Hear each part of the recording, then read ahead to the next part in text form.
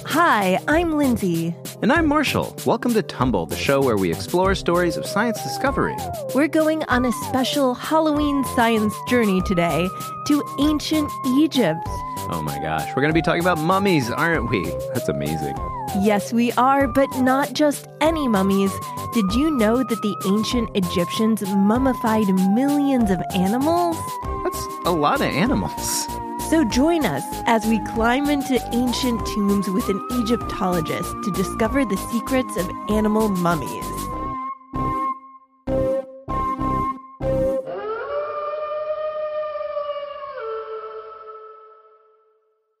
A quick warning before listening, we will be talking about dead animals in this episode, and some of the science gets a bit gross. If that's not for you, then check out one of our past Halloween episodes. Otherwise, let's get ready to explore the ancient world of animal mummies.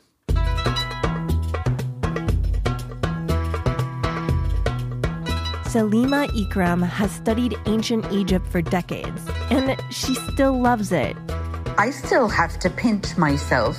You just think, oh my God, we're crawling into a tomb, and suddenly I think, I'm crawling into a tomb, and this is so much fun. And look, I'm going to find a mummy now. Wait, so she's finding a mummy, right now? I guess that never gets old. It's definitely not just another day at the office. Salima told me what it's like to excavate a tomb. When one goes into a tomb, the first thing that one's really worried about, and I always throw a stone in first, is that I don't want to disturb any snakes or scorpions.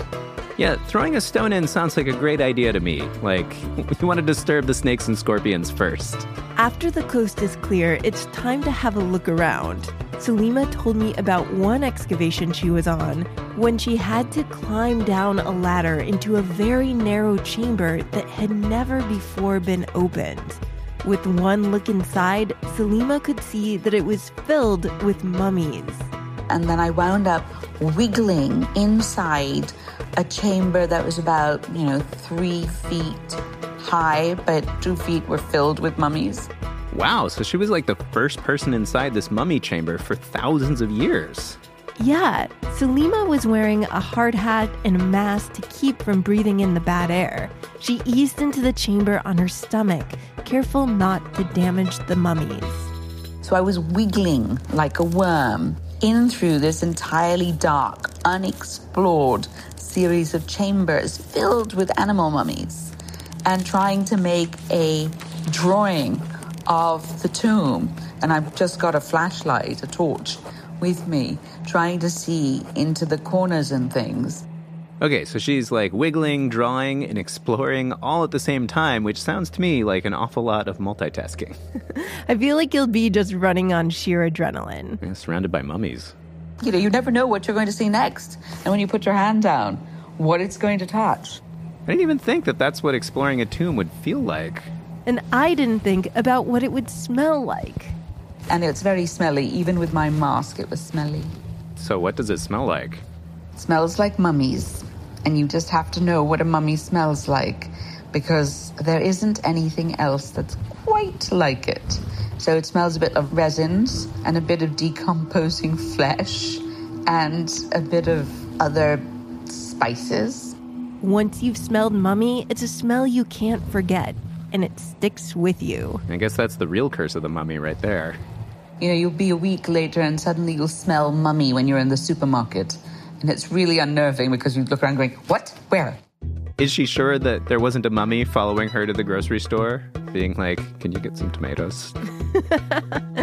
Salima might actually be excited to see that because she loves to meet new mummies. Well, when you go into a tomb that's not really been explored, it's exciting. You want to see what's there next. And if you think they're going to be a bunch of mummies, I suppose it's like going to a party where you don't know that many people. And they're just potential friends. That's an interesting viewpoint, both for mummy finding and parties. Well, you should prepare to meet some new mummy animal friends right after this.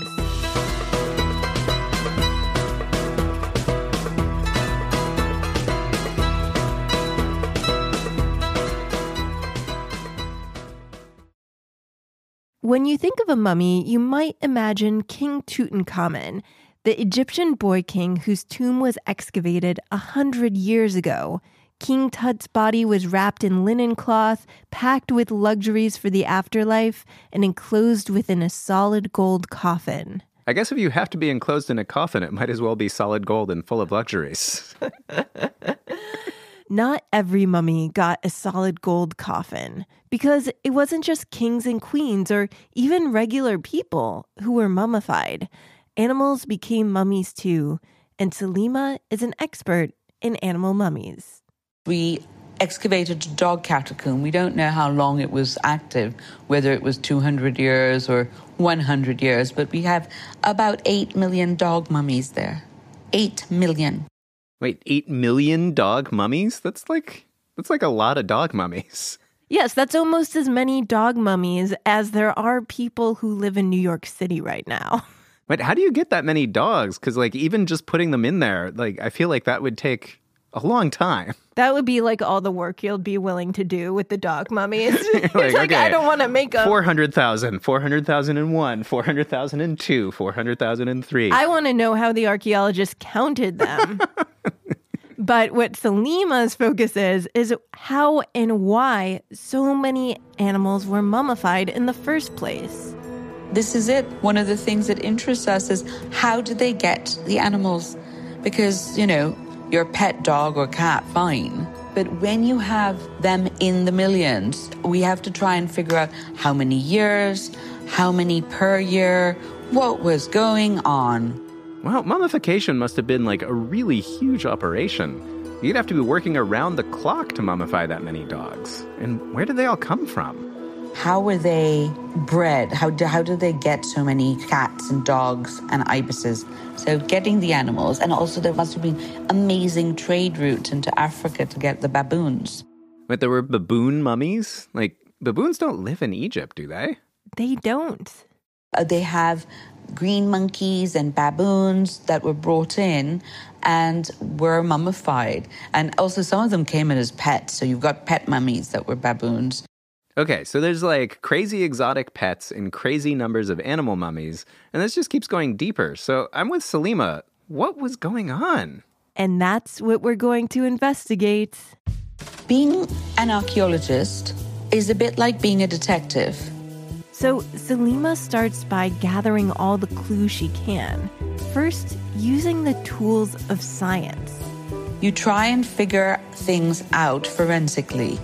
So by looking at the mummy itself, by doing x-rays of it, CT scans, chemically testing the materials that were used to make the mummy, you can sort of figure out how the mummy was made. So wait, we don't know how mummies were made? I thought we did.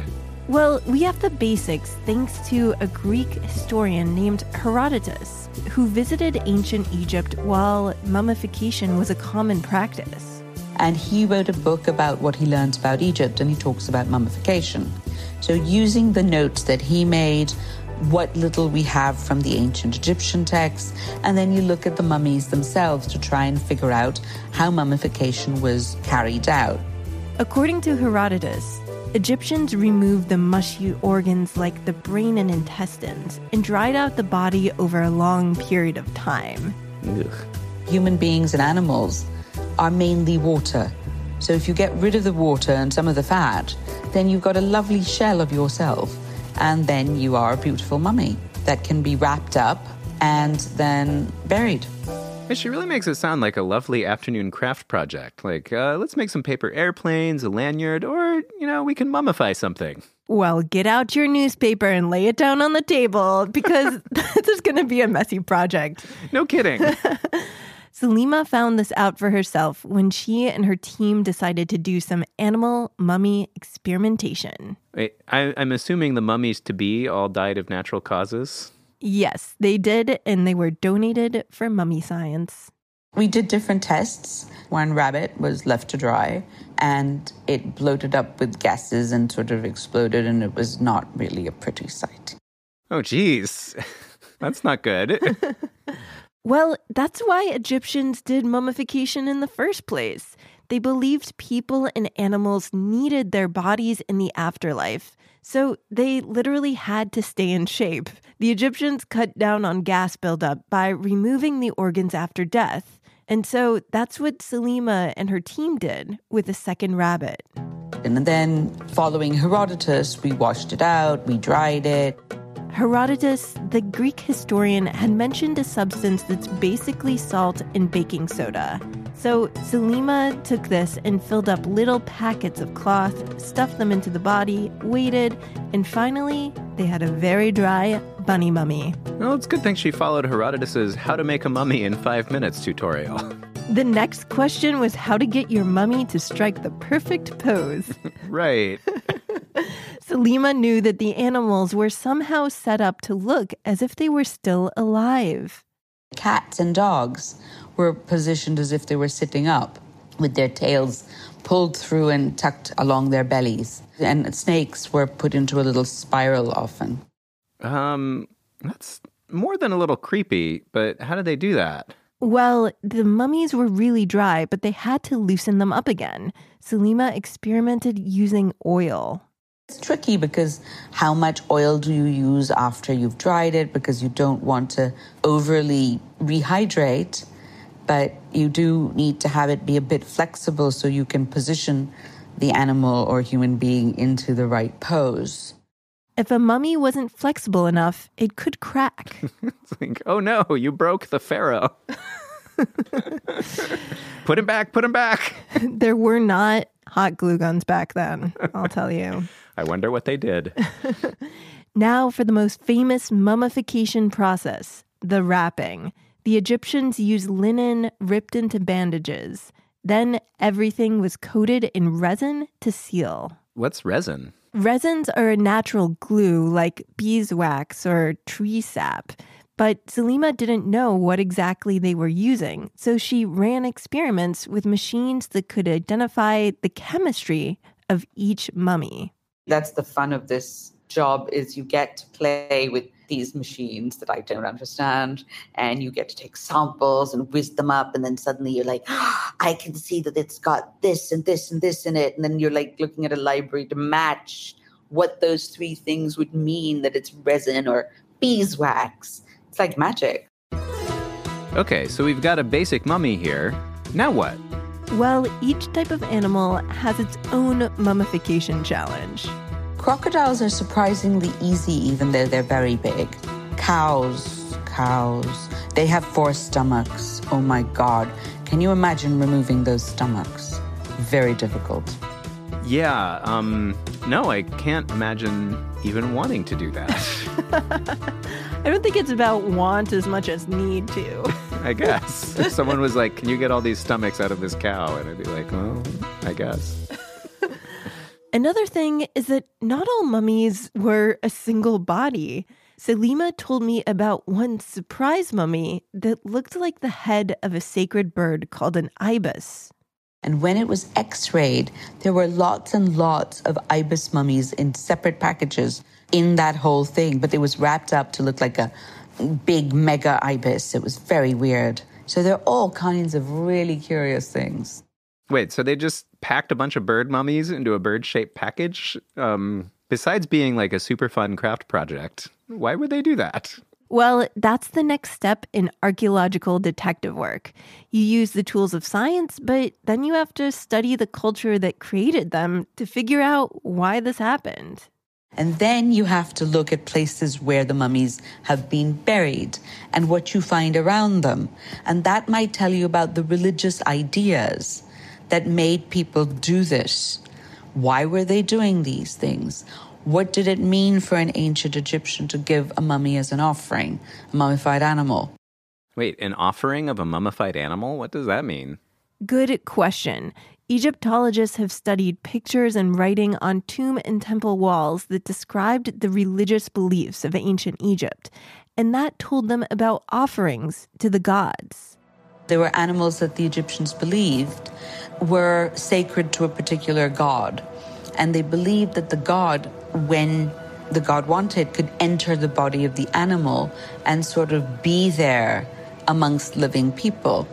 Huh, so like a dog could be like the living form of a god. Yeah, each god or goddess had an animal that went along with it. So cats, for example, were sacred to the goddess Bastet, who is the goddess of motherhood and love and beauty and sort of self-indulgence and a variety of other things. Egyptians who wanted help from Bastet could give her a gift or an offering. A mummified cat was the greatest gift that you could give. And often the Egyptians must have thought that because the cat had been a living creature, it was more powerful than anything made of wood or stone or metal. So lots of people would have wanted to make the most powerful offering to the gods that they could, and that's probably why they made so many animal mummies. Animal mummification was definitely a serious business, and each finding of a tomb or strange mummy gives archaeologists a little bit more to go on. We come up with ideas as to why the Egyptians did what they did, what they were thinking, what particular aspect of their life or culture or belief something was a manifestation of. Okay, well, so now can we say that we know how and why there were so many animal mummies? I think it's very difficult to say, yes, we know, ever, because there are more than 3,000 years between us, and we don't have the whole picture. It's like you're doing a puzzle where half the pieces are missing and you don't know what the picture is on the box. But are there more puzzle pieces left to find? I mean, like more mummies, tombs, and maybe some powerful magical amulets that can give powers? Apart from the amulets, I'm sure that there are. Oh, there is about 70% at least still left to discover. I mean, some of it's going to be hard to get to because people are living on top of it. But there are also large parts of the desert which contain tombs that have yet to be found, but there's still a lot more potential. All right, that's all I needed to hear. Let's book our tickets to Cairo. I've got a shovel somewhere. I'll go put it in a bag. I feel like with that plan, we might end up as mummies ourselves.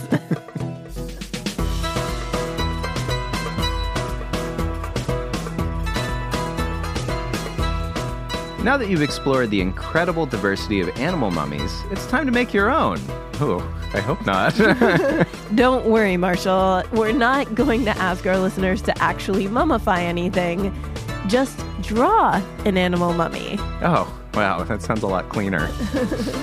All you'll need is paper and something to draw or color with. Some animal mummies had faces painted onto them or were wrapped up in beautifully woven cloth patterns. So get creative. And send us your drawings when you're done. We'd really love to see them.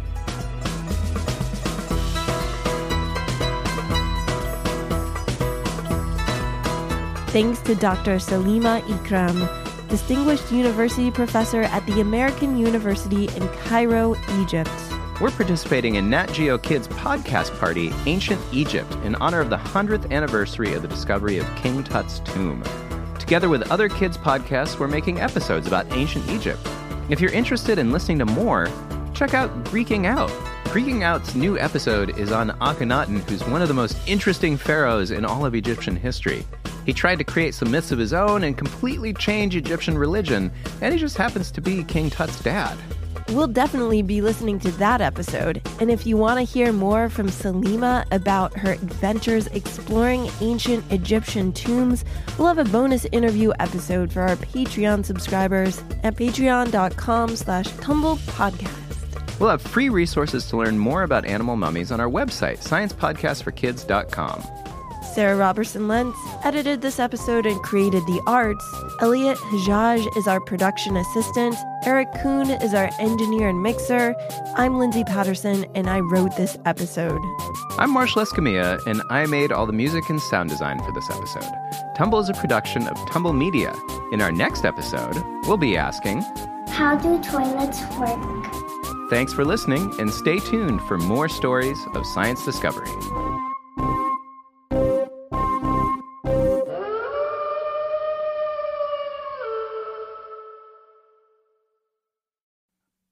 All right, everybody, thanks for listening to that great episode about animal mummies. And now that it's over, we've got some birthday shout-outs to give to our supporters on Patreon. Happy birthday, Felicity, on October 30th. Daddy and Mommy love you. Adeline, happy birthday on November 1st. Stay curious, Della Cakes. Gregory, happy November 1st birthday to our science-loving 9-year-old from Mom, Dad, and Asher, all of whom love you. Dodge Comstock, never stop asking questions and following your curiosity, and happy birthday on November 2nd. Odessa, Mom, Dad, and Sputnik love you the most, and happy birthday November 3rd. Elise Pinch, keep up your love of outer space, and happy birthday on November 3rd as well. Ananya, keep experimenting and investigating. Happy birthday on November 4th. Teddy, you are your mom and dad's very favorite human ever, and happy birthday on November 7th. Happy birthday to Avery on November 8th with love from Mom, Dad, and Charlie. Thanks to all of you and to everyone who supports Tumble on Patreon. If you want to get a birthday shout out of your own like these fine folks, simply support Tumble on Patreon at the $5 level or higher by going to patreon.com/TumblePodcast. Once again, that's patreon.com/TumblePodcast.